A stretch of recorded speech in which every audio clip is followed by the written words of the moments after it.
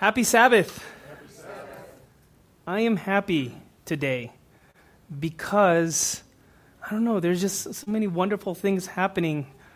Just this morning, so many wonderful things are happening. You know, I got to sit and hang out with Sully, and then Dave surprised the kids with these toys or plush dolls. Not dolls, what do you call them?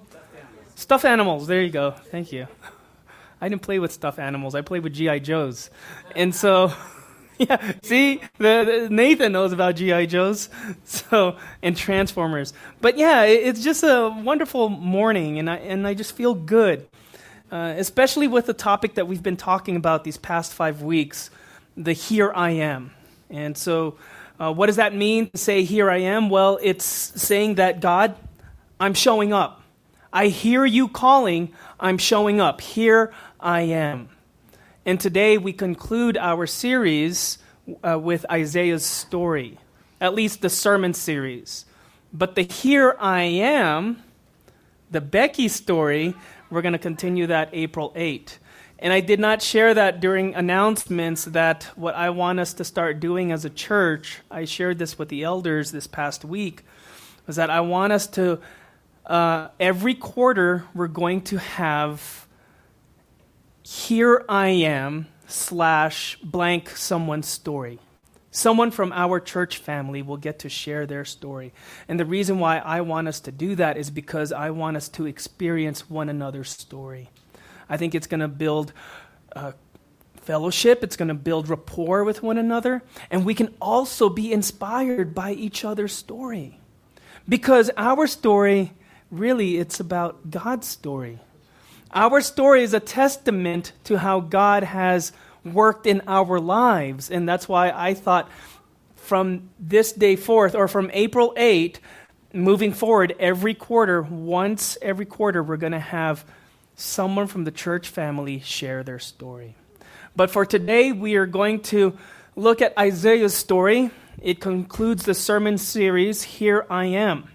And just a quick recap on what we've been doing this past 5 weeks.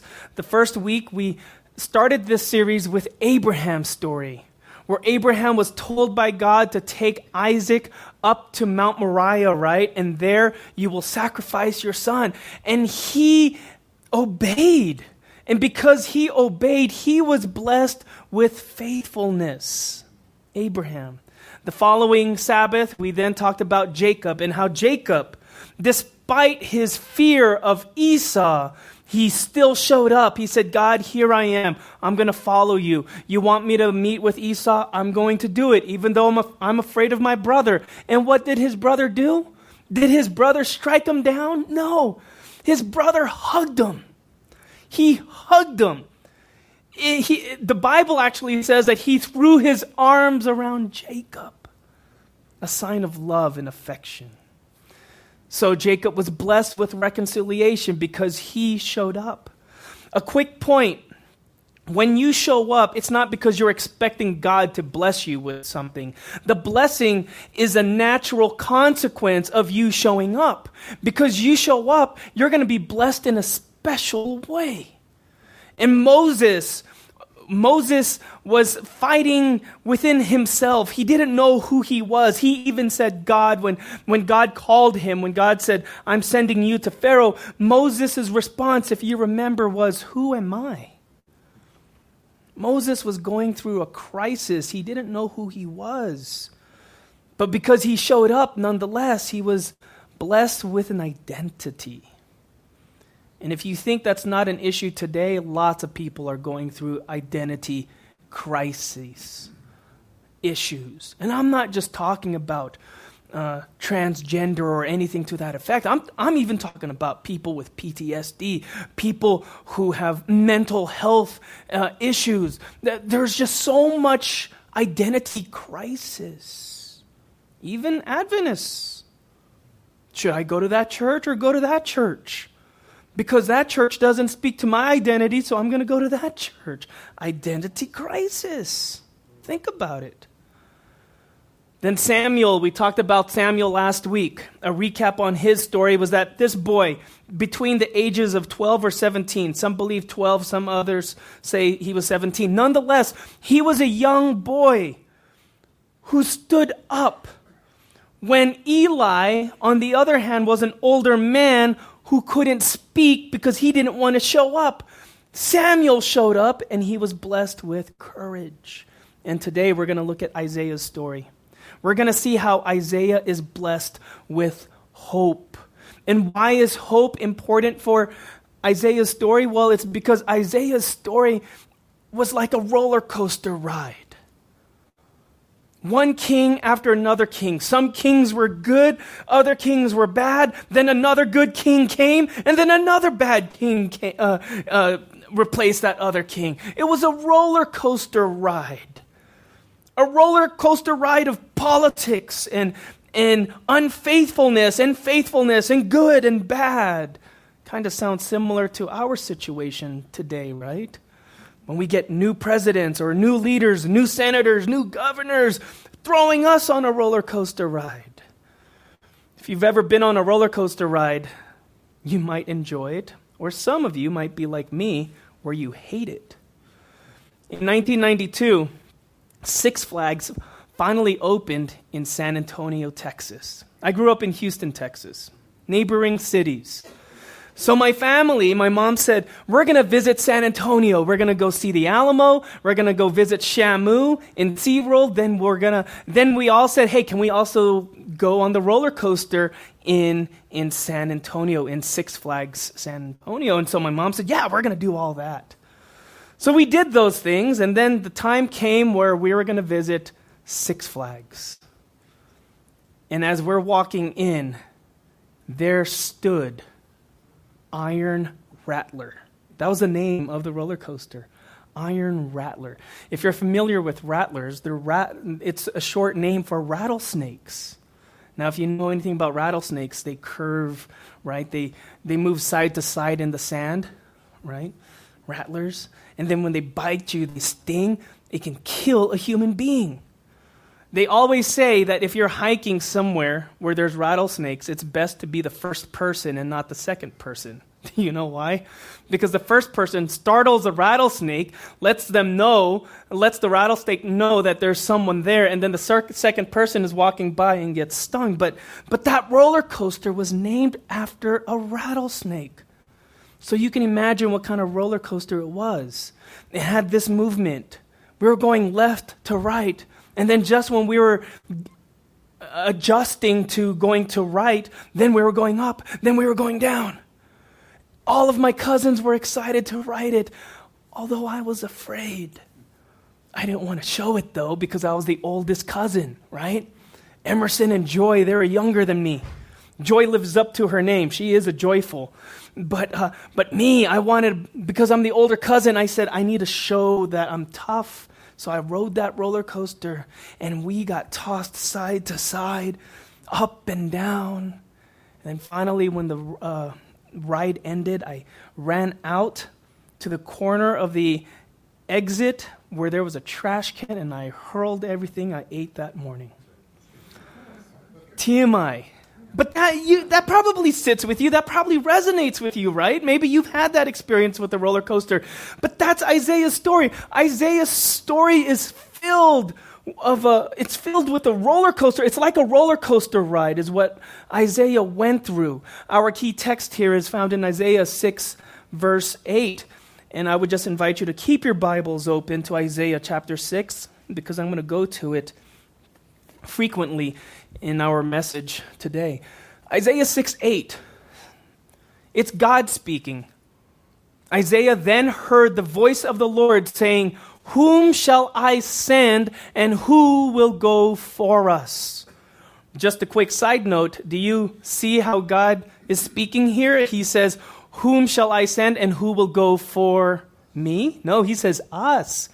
This is one of the places in the Bible where you get a glimpse of the Holy Trinity, right? Where there's a Godhead, and the Godhead is saying, who are we going to send? Who will go for us? And Isaiah speaks up and says, "Here I am, send me." But up to this point, Isaiah was not willing to speak up, not until he has this special experience with God, which we will go into that in a little bit. But here he is. He's saying, here I am. Send me. Well, why does God need to send Isaiah? Well, because the time of Isaiah's life was tumultuous. His environment, his culture, the world he lived in was tumultuous. How so? Well, let's look at 4 kings. Isaiah served under the rule of 4 kings. Some will say 5 if they include Manasseh.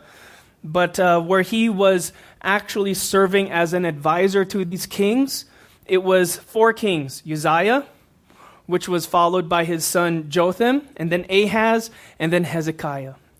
So let's look at these 4 kings. Let's look at their qualities. Let's look at their what they did for the country of Judah, right? What did they do for Judah?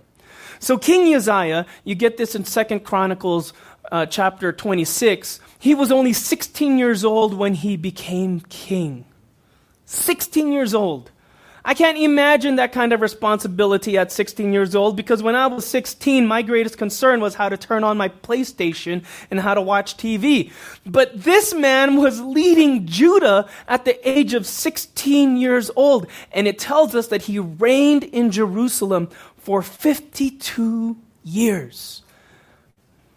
Okay, now for the most part, for most of that 52 years, he did really well. He was a good king. It tells us in the Bible that he defeated the Philistines and other neighboring enemies. He was so good in warfare that his fame spread as far as Egypt, which meant that his fame was going all the way down south to Egypt. Now, towards the later part of his life, pride got the best of him. Pride led to his downfall. You might recall the story where he decides that he was impatient with the priests in the temple, so he takes the incense, right? And he does what the priests were supposed to do. It doesn't sound much to us, but what that's symbolic of is when people can't wait on the Lord and they take actions into their own hands. That in itself is a sin. It's impatience. It's impatience that makes us find ourselves in a hole, that we can find ourselves doing something wrong. And that's what happens to King Uzziah. I think this is a wonderful example that you can live your life well and good and you do these great things, but if you never get rid of that one sin, pride or stubbornness, this is a great example of how every day counts in our life. That our salvation, our relationship with Jesus, with God, should be a daily occurrence. You can't say, oh, well, for 40 years, I've been an Adventist. I've been a good Christian for 40 years. I did this and I did that. I think now I'm entitled to some grace, eternal grace, right, God? No. If we're going to have that relationship with God, it's a daily walk. So, just with King Uzziah's story, we see a roller coaster ride in that already, right? He's up right here. Then towards the latter part of his life, he goes down. He gets sick. Leprosy befalls on King Uzziah. He can't lead anymore. And because he can't lead anymore, his son then steps in. King Jotham steps in. And you'll see that there is an overlap between the two of these men is because King Jotham reigned with his father for some amount of years. They reigned together. Now, what we find about King Jotham in 2 Chronicles is that this is a really good king, right? 25 years old when he became king. 25 years old. That's when I was finishing my studies at Southwestern. That's how I relate to these characters. I try to figure out, okay, what was I doing at that age? Oh, wow, that Bible character was a lot more mature than I was, right? So 25 years old, he became king. And he reigned in Jerusalem for 16 years. That's 4 presidential terms, if you want to put it in our perspective, right? So he reigned in Jerusalem for 16 years. He built towns in the Judean hills, which meant that he grew the country, right? He grew the country of Judah. And he also rebuilt the upper gates of the temple. He defeated the Ammonites, which the Ammonites then paid tribute to him every year. And then he grew powerful. Why? Because he walked with God. He walked with God. This is a good, God-fearing man. Now, parents, listen closely, though. Even though he was a good, God-fearing man, there's one thing that he did not do well. He did not destroy the pagan places of worship. And because of that, his son, his own son, the Prince of Jerusalem, found himself in pagan worship. It's a lesson for parents. It's a lesson for any adult that if you don't teach your children, and I'm saying children in general, not just the parents now. As a pastor, I have a responsibility. If we have children, it's my responsibility that they too that I have to teach them the ways of the Lord, right? Any of us can learn from this that we need to do away with anything that can compromise our faith, especially the faith of the next generation. So what happens next? Well, because King Jotham did not destroy the pagan places of worship, here comes King Ahaz. Now, King Ahaz was nothing like Jotham, was nothing like his father. He grew up in this pagan environment. 20 years old when he became king. He reigned in Jerusalem for 16 years, just like his father. However, unlike his father, he was unfaithful to the Lord. He made idols for the worship of Baal. He closed the doors of the temple, which prevented the people from coming to God. And the worst thing that he possibly ever did was he sacrificed his sons. Now, some in our day and age may say, how can a parent ever sacrifice their child? Well, I would like to say, when I worked as a teacher in Dallas, there were parents there that sacrificed their children. Not on an altar, mind you, but because they decided that work was more important than their children, they sacrificed home life. Don't think it doesn't happen today. It still happens today. And it doesn't have to be work-related. It can be anything. Maybe it's something where as a chaplain, I've seen some patients who, because of the trauma they've experienced in life, they lean on alcohol and they have sacrificed their family because of that alcohol. What is it? What is that vice? What is the sin that can be passed down to the child or cause you to neglect your child? So King Ahaz was nothing like Jotham. This was a bad king. Do you see the roller coaster ride that Isaiah and the people of Judah are going through? It's this up and down motion of leaders, good and bad. Then after Ahaz, I think Hezekiah, the son of Ahaz, saw the faults of his father, and what did he do? He did everything the opposite of his father.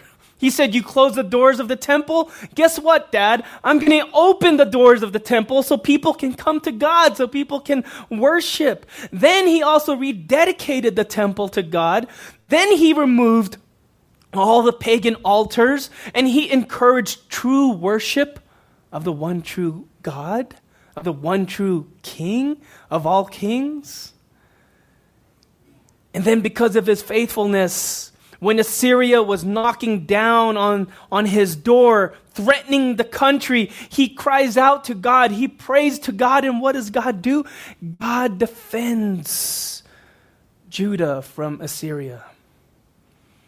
That, we know the story. Eventually, Judah falls and crumbles after Hezekiah. But it could have happened sooner. But because Hezekiah was a faithful king, was a good king, that destruction was delayed. But do you see the up and down roller coaster ride of good kings and bad kings? Why do I point this out? Well, because today I've heard often, whether it's people from the church or outside of the church, people just, we're broken as a country is what people will say. We're so divided. From one president to another president, there's division everywhere. And for the first time in my life, just my life, I'm 42 years old, I've never seen anything like this type of division. I've heard about the 60s and 70s, but I wasn't present. I can't really speak to the 60s and 70s. But even then, the people, our more seasoned church family members here, can attest that even what we see today is not as crazy as it was back then. We're on a roller coaster ride in our day and age. We find ourselves sometimes, maybe within this group, where we feel like we need to take sides. Well, I'm on the right, I'm on the left, I'm Republican, I'm Democrat. I believe this, I believe that. And because you don't believe what I believe in, guess what? You're my enemy. But this is what we need to learn from Isaiah's story. What we need to learn from Isaiah's story is that it's not about the earthly kingdoms. It's about what? God's kingdom. The kingdom above. That's what really matters.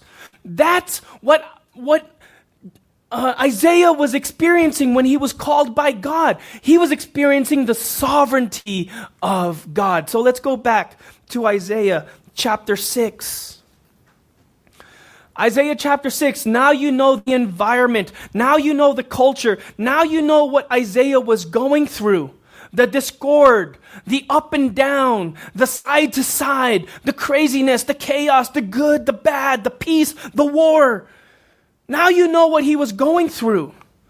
So from Isaiah chapter 1 through chapter 5, it's a message to the people on how they have grown so cold and so stubborn to God's word that when we come to Isaiah 6, we get a different picture.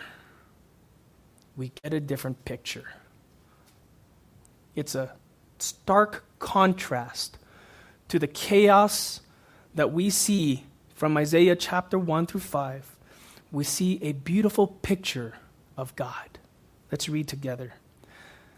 Isaiah 6 verse 1, it says, "In the year that King Uzziah died, I saw the Lord seated on a throne, high and exalted, and the train of his robe filled the temple." You might wonder, what is a train?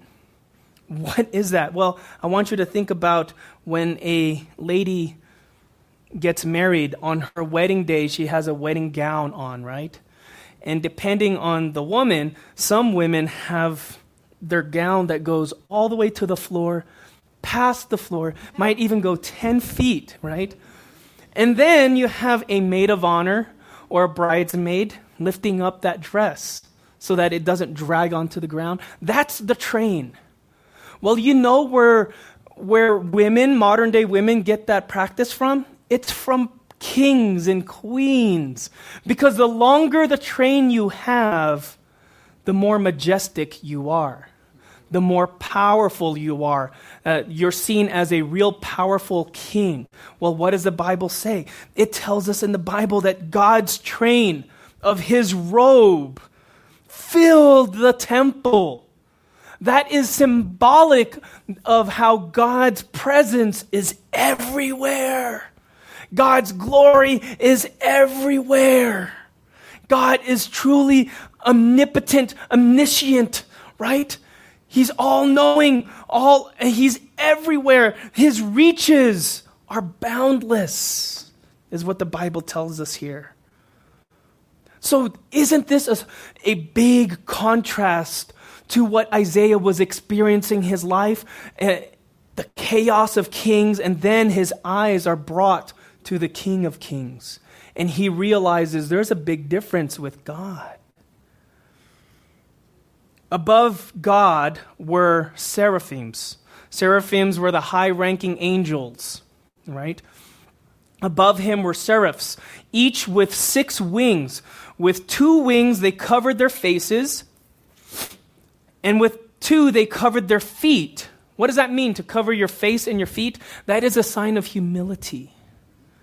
That I can't look upon God. I'm not worthy. They realize that God is the God of all gods, that that He is their creator, and that they are created beings. So they are showing signs of humility, actions of humility. And with 2, they were flying. What does that symbolize, the flying part? It means that they were taking action in the sense of service. I love this part. There were 2 examples of humility, to cover their face and to cover their feet, and 1 example of service. How do I interpret that? It's simple. If you want to serve God, you need double portions of humility. Double portions of humility if you're going to serve Him. That's what the angels know here. And that's what they're doing here. Then verse 3, it says, and they were calling to one another. Who's the one calling? It's the angels talking about God. They said, holy, holy, holy is the Lord God Almighty. The whole earth is full of His glory. Once again, that's a wonderful example of how His train touches everything, right? The whole earth is full of His train. The whole earth is full of His glory. You can't say that about Hezekiah. You can't say that about Ahaz. You can't say that about Prince William. You can't say that about President Biden. You can't say that about any ruler on earth. No one has that kind of reach. Because all of those rulers that I just mentioned, plus more, are finite. But God is everlasting. I am the Alpha, I am the Omega. So my reach is throughout the whole earth. And the seraphims, the angels, they stand witness to this. And they give all glory to God. Then at verse 6, it says, at the sound of their voices, the doorposts and thresholds shook, and the temple was filled with smoke. Then finally, Isaiah speaks up. And he says, woe to me, I cried. I am ruined, for I am a man of unclean lips. And I live among a people of unclean lips. And my eyes have seen the King, the Lord Almighty. So Isaiah is having a humble experience himself. He realizes, I'm not worthy to be in the presence of God. Then one of the angels flew to me with a live coal in his hand, which he had taken with tongs from the altar. With it he touched my mouth and said, see, this has now touched your lips. Your guilt is taken away and your sin is atoned for. Why was Isaiah able to stand before God after that? It's because God forgives. If you want to stand before God, repent of your sins. And God, who is just and forgiving, will truly forgive you of your sins. That's in 1 John chapter 1, verse 9 and 10. So now you see this change in Isaiah. This man who was scared, this man who was feeble, this man who was tossed back and forth due to the politics of his world, due to the politics of his time. Now he has the courage. And I feel like when we get to verse 8, when he finally says, here I am, he is a changed person. If you find yourself doubtful, wondering, I don't know if I should, if I can serve, maybe there hasn't been changed in your, maybe change hasn't happened in your life yet. Maybe. Or maybe you're at that place where you're just learning humility, and then that's good. Allow that seed of humility to grow in your heart. So now we finally come to verse 8. After the seraphim, after the angels proclaim God's goodness, after they anoint Isaiah, finally God is the one that speaks. He says, "Then I heard the voice of the Lord saying, 'Whom shall I send? Who will go for us?' And finally Isaiah says, 'Here I am, send me.'" Send me. He was able. He finally had the courage to say, "Send me," because he was touched by God. He was touched by God. Brothers and sisters, if your eyes are on this world and you find yourselves caught up with the politics of this world, you may miss a blessing. You may miss God. If anyone were to say, "Well, how do you identify which politics are you on?" I think the best answer to that is that I'm on the politics of love. I believe I am to love all people. That I am to show kindness, compassion, love. And within that love, of course, there is also conviction.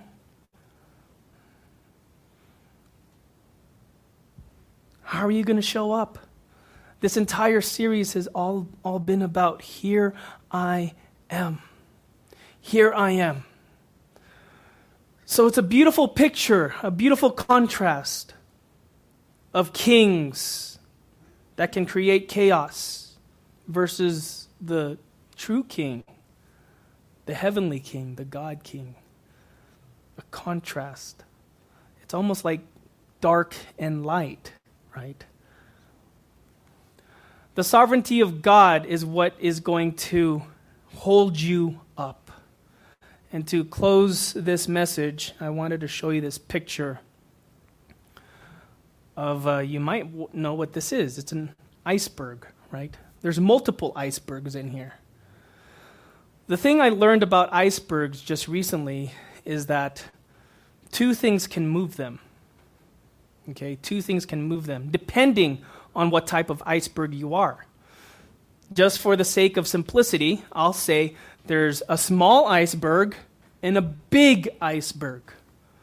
The big iceberg cannot be moved by wind or the elements of nature, only by currents underneath the water, while the small iceberg can be pushed to and fro by waves and by wind.